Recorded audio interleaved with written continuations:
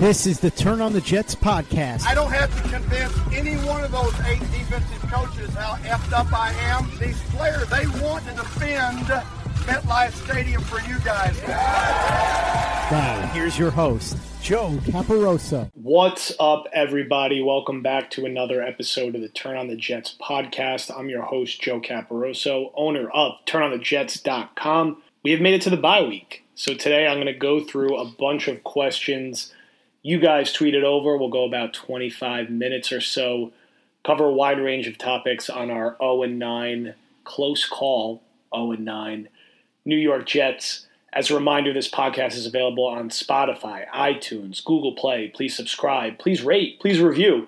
And if you have not yet, check out our subscription podcast, Badlands, ad-free, hosted by myself and Connor Rogers. It's available on Patreon at patreon.com. Badlands, TOJ, $3 a month.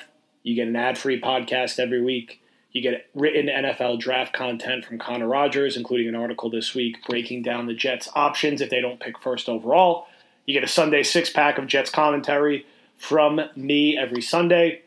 And when we get into the offseason, you will get much more in terms of articles and videos and podcasts. So sign up now at patreon.com, Badlands, TOJ. All right, let's jump into your questions here. Again, appreciate everyone tweeting them over to @JCaparoso. First question from Boom Bear Bill. At first glance, the O-line looked a lot more coordinated this past week versus New England. If you saw that too, what do you attribute this to? I did respond to this on Twitter as well. I think they did play well, and New England struggled to get a pass rush going until the final drive. I do think it's important to caveat, and it's easy to forget this because it's New England. New England has a terrible defense this year, like 31st in DVOA, terrible defense, and they were banged up in that game. No Stephon Gilmore, banged up in the front seven. So they did play well, but they played well against a very bad defensive front and a very bad defense. The task will be much harder against the Chargers pass rush and then against the Dolphins defense that has been scoring like 3 touchdowns a week the past few weeks. So those are the next two on the schedule. So, look, encouraging that you can hold the fort when Mekhi Becton leaves early. Without a doubt, he's the best player on the unit. But New England is pretty damn bad, I think, as we all saw, especially on the defensive side of the football. So I wouldn't get too excited. Let's see how they hold up against the Chargers and against the Dolphins. Next question from Michael Christopher. If we secure a top 2 pick, would you take less to trade Sam out of the AFC, or would it not matter? Also, do you view wide receiver as a premium position now since good ones never hit free agency? Good question. I think I really don't care if Sam ends up in the AFC, as long as it's not the AFC East, which won't happen. Buffalo, Miami are set at quarterback. The Jets would never trade him to New England. So he's not going to be in the AFC East. I don't really mind if he ends up somewhere else in the AFC. I mean, you play those teams, not that frequently. You take the best offer that you can get outside of your division. With receiver, look, it's a good question. I think the league is becoming more offensive dominant. It's becoming more pass game dominant. And because of that, having versatile playmaking receivers is that much more important. It's certainly more important than running back. I wouldn't say it's more important than offensive line. But it is hard to find these guys, and that's why we're all so excited about Denzel Mims, because he does really look the part as a legitimate outside starting receiver so far. Free agency will be interesting this year. I tried never to get my hopes up about some of these names, but Allen Robinson, Kenny Golladay, Chris Godwin, Juju Smith-Schuster, you got to hope 1 or 2 of those guys break through, and they may not, but if they do, you want to be really aggressive in trying to put another big target opposite of Mims. You probably have Crowder back in the slot for 1 more year next year, and then you see if you could also add some depth further in the draft. But it's going to be so important that the Jets do what they can to surround their new quarterback, who will probably be Trevor Lawrence, with the necessary weapons on the outside. One of the mistakes the Jets made in 2018 is that they had traded up to number 3. They knew they were getting a quarterback in February, and they didn't go all out to get Allen Robinson in free agency, which they should have done. They should have overpaid. They should have found a way to get him here. to make Sam's life that much easier in year one, and they missed the boat on that. So maybe they'll get it right this time around if he does leave Chicago. Next question from Jim D. Why do you think Joe Douglas didn't take a shot on a recently released players like Dante Pettis, Vic Beasley, or Tarek McKinley? Wide receiver and edge are certain areas of weakness on the roster. I don't think the Jets want to win any more games this year, is sort of the short answer. The longer answer is I don't know if any of these guys get them too excited. I think they'd rather give more playing time down the stretch at edge to Zuniga and see what they have with him. That's one of their draft picks. They probably want to see more of Bryce Huff. Like, those two guys should be playing a ton right now, and I hope they play more down the stretch. And then at receiver, I don't think they want to take away any prospective targets from Mims. I think they want to get him as much action as they can down the stretch, and maybe they'll get Herndon back in the mix at some point. But I don't think any of these guys jump off the page as any real different makers in the short or the long term. Next question from Sean Stalker. Did Gase's terrible coaching actually save the team from giving a huge second contract to a QB who flashes at times but whose ceiling is probably just a good starter because of his penchant to make a few bad decisions every game?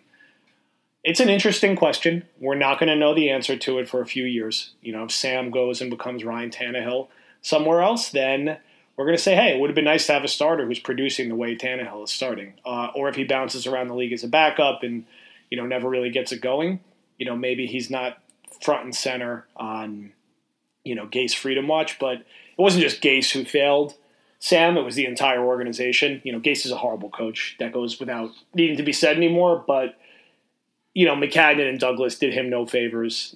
Todd Bowles and Jeremy Bates, while they were better than Gase and Dowell Loggins, also really didn't do him any favors outside of maybe helping some of his ball security issues in year one. I don't know. I think the book is still out on Sam. I think he's still very young, as everyone always loves to point out, but he is in his third year. And sometimes you kind of reach a certain point where you are what you are. And, he's a guy who has to be, from what I've seen, he has to be in a certain type of situation and a certain type of system to really thrive consistently. He's always going to have some flash plays and things that get you really excited because he's really talented. But for consistency, I think he has to be in a really good situation that plays to his strengths, and I don't know how quickly the Jets would be able to build that for him, and they failed to build that for him. Whereas I think someone like Lawrence will be able to thrive in a wider range of situations. Before we answer more of your questions, I want to remind you guys that between the NFL and college football, there's no shortage of games to watch with thousands of lines available on all your favorite sports and events. You can turn your game day into payday with MyBookie. If you're the type of guy who likes to back the big favorites, consider putting a couple in a parlay for a much bigger payout. Not only do parlays make meaningless games exciting, but more importantly, they give you a chance to turn ordinary bets into a real moneymaker. And don't forget the underdogs. They have a ton of value. The thing about the NFL is that underdogs are never really dogs on Sunday. Every team truly has a chance to win, and you do too. Game spreads, championship futures, and player prop bets. It's never too late to get in on the action and start turning your sports knowledge into actual cash in your wallet. Sign up at MyBookie, and when you do, use our promo code OVERTIME to claim a deposit match, dollar for dollar, all the way up to $1,000. It's a bonus designed to give you a little help and a head start on your winning season. That's promo code OVERTIME for you to claim your bonus when you make your deposit. Stacked UFC cards, prop bets, all the major sports, and more. Sign up today to begin your winning season exclusively at MyBookie. All right, more questions here from Ogle Jets fan. Depending on what Woody and Chris allow Joe Douglas to do this offseason, do you think the Jets could be a fringe playoff team next year? I do. Me, Mr. Negative. Mr. Negative, turn on the Jets. Do think the Jets can turn it around that quickly. I think Jet fans have been brainwashed to believe rebuilds and turnarounds take half a decade. They do not need to. Miami was 0-7 last year. They are now probably going to be a playoff team this year. There are 7 teams who make the playoffs in each conference, so an 8-8 or 9-7 team's going to make it every year. If the Jets hire a competent coach, draft Trevor Lawrence, and he's good as a rookie with the help of Mekhi Becton and Denzel Mims and a couple other additions, they have a last place schedule. It's not crazy. Would I bet on them today to definitely do it? No. But is it out of the question? Absolutely not. I have seen in my life the Jets go from 1-15 to 9-7 to 12-4 in an AFC championship game over a 2-year stretch. So this turnaround does not have to be that long. It's about the quarterback and it's about the coach. Right now, the Jets are the worst in the NFL at coach and among the worst in the NFL at quarterback, unfortunately. They could change that pretty quickly next year if they don't mess things up. They could mess things up, of course, but we'll see. Next question from Jared. What would you put the odds that Gase is back next season? There's been some Twitter chatter about it, and since they haven't canned him yet, it's kind of stressing me out. I get being stressed about it, and I get the confusion about it not being done yet. I think once they pass a certain threshold this year, they figured that it's a foregone conclusion, so let's ride out this tank and make sure we get the first overall pick. I'd never say never, but I would say there's a less than 1% chance of him coming back. My understanding, and I'm certainly not a source guy at all, and I'm not reporting anything, but we all hear things if you follow the team enough that and this is not new news to anyone, it's understood to be a foregone conclusion that he is gone and the Jets are already doing their diligence on new head coaching candidates. So I'm not worried about it. Things could change. They have a weird ownership situation. It's a weird franchise, but I think you could rest easy that Gase won't be here next year. Next question from Evan Bennett. With them cutting Mike White and then resigning him to the practice squad, do you think we see James Morgan make a start at some point this season? I mean, why not, right? I mean, you drafted him to be a long-term backup. We see rookie quarterbacks come in and do some things. I mean, look at Jake Luton last week. He had like 300 yards and a couple touchdowns, and Jacksonville almost beat Houston. Even Garrett Gilbert looked half decent. At a certain point, once we get into December, why are we playing Flacco? If they're 0-13 or 0-14, if Sam gets banged up again, why not give Morgan a start? Even if Sam doesn't get banged up again and you're 0-14 or 0-15, it doesn't hurt to get some tape on Morgan. I wouldn't write it off as out of the realm of possibility, especially in Week 17. Question from Christian Lynch. If you could take anyone from the Jets 2010-2011 team, what a fun team. Good days. Outside of Revis, and put them on the 2021 team, who would it be? I put Nick Mangold on it. You really make the center position all-pro to go with a potential all-pro and left tackle. That's making life nice and easy for Trevor Lawrence. So I go with Mangold. No offense to David Harris, but we don't need an inside linebacker at this point. With Brick, you already got Mackay. So I go Mangold if Revis is off the table. Next question from Rich Varega. What needs to happen for the 2020 draft class to be considered a win? If Mekhi Becton is a very good starting left tackle and Denzel Mims is a good starting receiver, that might be enough. Now, obviously, you want to get a little more than that. You don't want a two-player draft, but those are hard positions to find, especially for this team. So, I think if they could do that, and then maybe you get Ashton Davis is a pretty good safety, and LaMichael Pirine and Braden Mann are contributors in their own way. That's the makings of a good class and a much better class than what they've been doing recently. And obviously Becton staying healthy and actually being a legitimate all-pro is sort of the key thing on that overall. I think we're all really excited with good cause for Mims and Becton, and they're going to make or break, what we think about this class. Next question from Jesse DeLapez.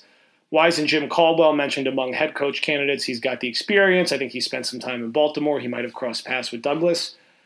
Caldwell's name was kicked around a little bit in the last process. He certainly would have been a better hire than Gase. He certainly did a better job in Detroit than Matt Patricia's doing. He's been out of it for a few years now and is a little older. So I don't know if he's going to bring the same excitement that some other hires would. I would not be surprised if his name was floated around again, or if he's someone that's talked about potentially joining the Jets staff as a quarterback coach, or maybe even an offensive coordinator. So, I think, would I say he's one of the 3 or 4 most likely people to be the Jets head coach? No. Do I think he could be someone who ends up involved in their staff? Potentially. I think we'll see how that shakes out. Next question from Corey Pulaski. Anyway, Sam could win his job back these next 7 games with the wide receiver trio back and healthy. Nothing's impossible, but I'd say no. I don't even know if Sam is really 100% healthy. I think he will come back and try to play, but I think he's clearly going to be a little banged up. I think the Jets have a pretty tough final 7 games. Dealing with Seattle, dealing with the Rams, dealing with a Browns team that, despite their shortcomings, has a good defense, having to fly across the country to play a Chargers team who's going to put up a lot of points. I think Sam could play better down the stretch and increase his trade value. Is there enough time left with 7 games to prevent the Jets from drafting Trevor Lawrence or Justin Fields? Probably not, honestly. I think Sam's had 32 starts at this point. It's going to be hard for the next 7 to really outweigh the other 32. Next question. If the Jets end up with picks 2 or picks 3, what do they do? What roster spot do you fill with Seattle's pick? I think if they end up with 2, they're taking Fields. Connor Rogers actually wrote about this at length on Badlands today. With 3, I actually still wouldn't be surprised if they took Zach Wilson or Trey Lance. I think obviously a trade down's a little more on the table then, but I don't see the Jets dropping to 3. They would have to win 2 games, which I just don't think they're going to do. With Seattle's pick, I think you're going to see a receiver commonly mocked to the Jets. I think you'll probably also commonly see an edge rusher or corner. It's early to say how the board's going to break, but those 3 positions I would keep an eye on in particular. Next question from Owen Sullivan. In my view, this outcome for the season is far better than another 5-11 season in which Gase convinces the ownership that he deserves to stick around and we draft a defender with the number 7 pick. Agree or disagree? Agree. I 100% agree.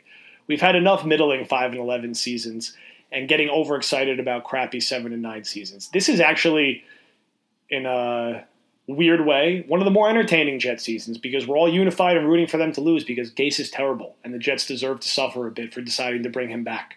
And hopefully the short-term pain is going to lead to a generational quarterback being here in Trevor Lawrence. They have a whole bunch of draft picks. They have a GM most of us feel pretty good about, and they're going to get a chance to hire a new coach. So yes, I'll take the 0-16 over the 5-11 any day of the week this year. Next question from MJBMD. When, if ever, have the Jets had 2 first-round picks? You must be a young pup because the Jets had 4 first-round picks back in 2000 after they traded away. God, I'm trying to remember the specifics. It was part of the Keyshawn Johnson trade and part of the Bill Belichick going to New England. But the Jets had 4 first-round picks. I believe it was in 2000, and they took John Abraham, last good edge rusher they had, Sean Ellis, all-time great defensive end for them, Chad Pennington, one of our favorites, and Anthony Becht. Good tight end, good media guy. And they also got Lavernius Coles later in that draft class. So that turned out to really be a key class in kind of laying the groundwork for the Herm years, where they were in the playoffs and made a deep run into that. Well, they made the playoffs in 2002 and won a game. They made it in 2004 and really should have got to the AFC Championship game. And that class with the 4 first-rounders was really the groundwork for it. They also had 2 first-rounders the Vernon Golston year. I think people forget they traded back in to get Dustin Keller at the back half of the first round. So that was 2008, I believe. They took Golston and Keller in the first round. 2004, they had 2 first-round picks. I'm trying to remember how they acquired the second pick, but they had 2 first-round picks and packaged them to trade up and draft Wayne Robinson. So the Jets overdrafting interior defensive lineman has been going on a long, long time. And most recently, I'm sure I still might be forgetting some other ones, but 2013, they had 2 first-round picks and took Sheldon Richardson and D. Milner. John Idzik's first draft. Who could forget? So it's not that uncommon of an occurrence for the Jets. Now, having 2 1s this year and 2 1s next year and having 2 3s this year and probably getting more picks when they trade Sam, it'll probably be the deepest haul of picks they've had in a really long time. So that's exciting. That was a fun little trip down memory lane. Listen, thank you everybody for listening. Thank you for tweeting the questions in. We'll be back next week with another episode on this feed. We'll continue to have our episodes in the Badlands feed at patreon.com/BadlandsTOJ. And enjoy your Jets bye week. We don't have to watch them lose this week.